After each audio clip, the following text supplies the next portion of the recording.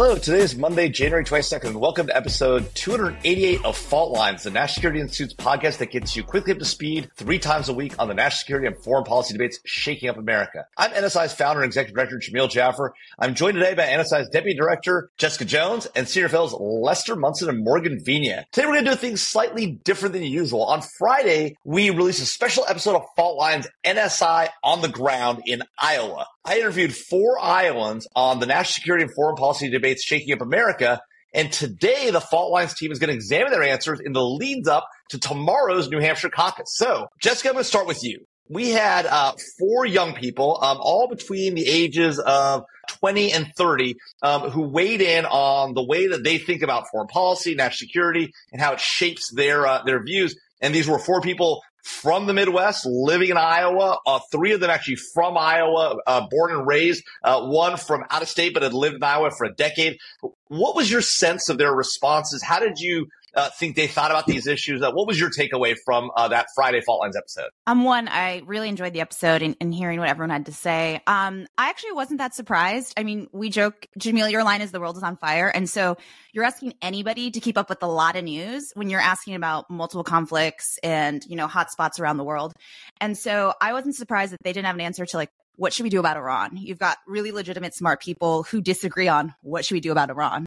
And so when you're asking the average voter who has to worry about, their 9 to 5, their childcare, about 4 or 5 different hotspots across the world, I'm not surprised that, they could give kind of vague answers or their general sense, but they didn't have some specific policy recommendations. But what I did find surprising actually was that there seemed to be a thread of kind of some general overarching principles that I didn't expect for the average American voter to actually to be a proponent of U.S. engagement in the world. And if there's an act of aggression, the U.S. should be there to respond and stand up for whoever is getting attacked. And that was the constant thread I felt through a lot of their responses. So they might not be specific, but that was a general feeling they had with some sense of accountability on resources being used and how much we're expending.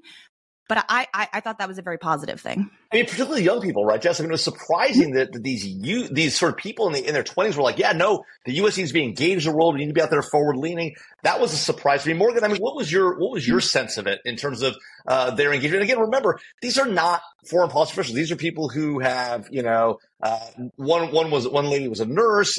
These are people working in marketing. I mean, these are people who don't work on foreign policy every day, like the folks around this table. Right. And so I think it's really telling to see the information that they do take in and they do absorb from the international media and reporting, because that's clearly where they get their news and that's how their opinions are framed and shaped.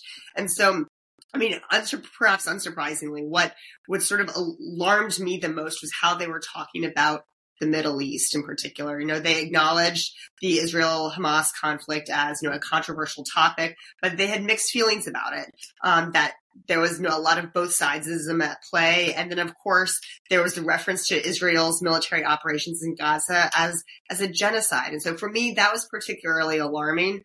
I did sort of have to take a breath, and I actually went back to the Reagan Institute's National Defense Survey from last year and really sort of put that in perspective.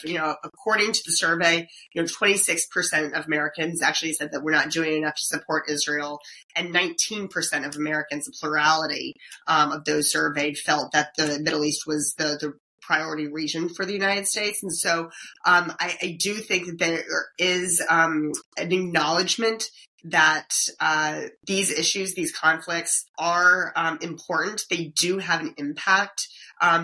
Even if many of the folks that you interviewed, your victims, so to speak, weren't able to necessarily articulate them. So, Brooke, I think it's interesting because, you raised this concern that they weren't sort of ardent enough. But I mean, from what I heard, 3 out of 4 of them were like, yeah, we should be doing more to support our allies in the Middle East, including Israel. And so, I saw it as a net win. I mean, these are young people who are influenced. By the way, I don't think they get their news from the international media, to be honest with you. My sense was they were getting their information from social media, Twitter or X or whatever you want to call it, TikTok and the like. So we can see what's that? Which is even more concerning. Well, but that's my point. If the U.S. government or foreign governments' goals or whatever are to sort of influence the international media, we got to realize the real game, if we're talking about young people in America, is social media. It's not CNN, or whatever. And if it is CNN or those channels, it's them broadcasting on their social media channels as well. Les, what was your takeaway? I mean, you've been doing this longer than any of us. And so you have sort of I don't mean that in a bad way. I just mean, you've been around longer. What is this Twitter you speak of? So I thought it was fascinating. Great episode. Really interesting responses from folks who are clearly following these issues and are aware of them and have, kind of unpredictable views. And they don't really fit into, I think, what a lot of people inside the Beltway think of preconceived kind of categories. And every single person approaches these things with their own template, their own judgments. And even if they're not tracking every single detail of the issues and maybe the way we are, or some other folks who work in this area, they are paying attention. They're looking for things that they can promote. And I think it shows that there's an opportunity here for policy leaders and politicians, and whether it's the president or members of Congress, to articulate a vision that makes sense and is explainable and can be picked up by voters. And I think people are hungry for that. Donald Trump is doing that, I think, in a simplistic way, but it's got an appeal because it's understandable. The Biden administration, which I don't agree with on a bunch of stuff, may be closer to some of these voters than we think, where there is a more nuanced view of the Middle East than what a lot of us expect. So I took a lot away from it. I think it's also important to remember it was 4 people. You can't draw too many broad conclusions because that's a pretty small sample size. The other really interesting thing that someone said on the podcast, one of your interviewees said, I don't really see how this affects my daily life. Mm-hmm. And so I think, again, for policymakers, it's important to explain, hey, this stuff does matter for all of us, and here's why. That's a really hard thing to do, but the party and the politicians who are able to do that best, I think, are going to kind of prevail in some of these debates. That was AJ. And I almost read it in the way and heard it in a way that was like, regardless of national security, just politics writ large, no matter what happens, nothing really impacts me. And he said, as I get older, I start to think with, wider lens and about the wider, global community. But that's the apathy, there's probably a lot of reasons, but for the average voter, they really don't feel a lot of change. Right. And so it's, I think, beyond just the national security conversation. But to your exact point, we talk a lot at NSI about like meeting the customer where they are. And so if we want folks to feel informed and engaged on these issues, we do have to make a pitch to them to why they should care. It's an important point that Jess made here, is that you did interview 4 young people, and that individuals change and reprioritize the issues that they care about as they get older. National security issues traditionally are paid more attention to by an older demographic, right?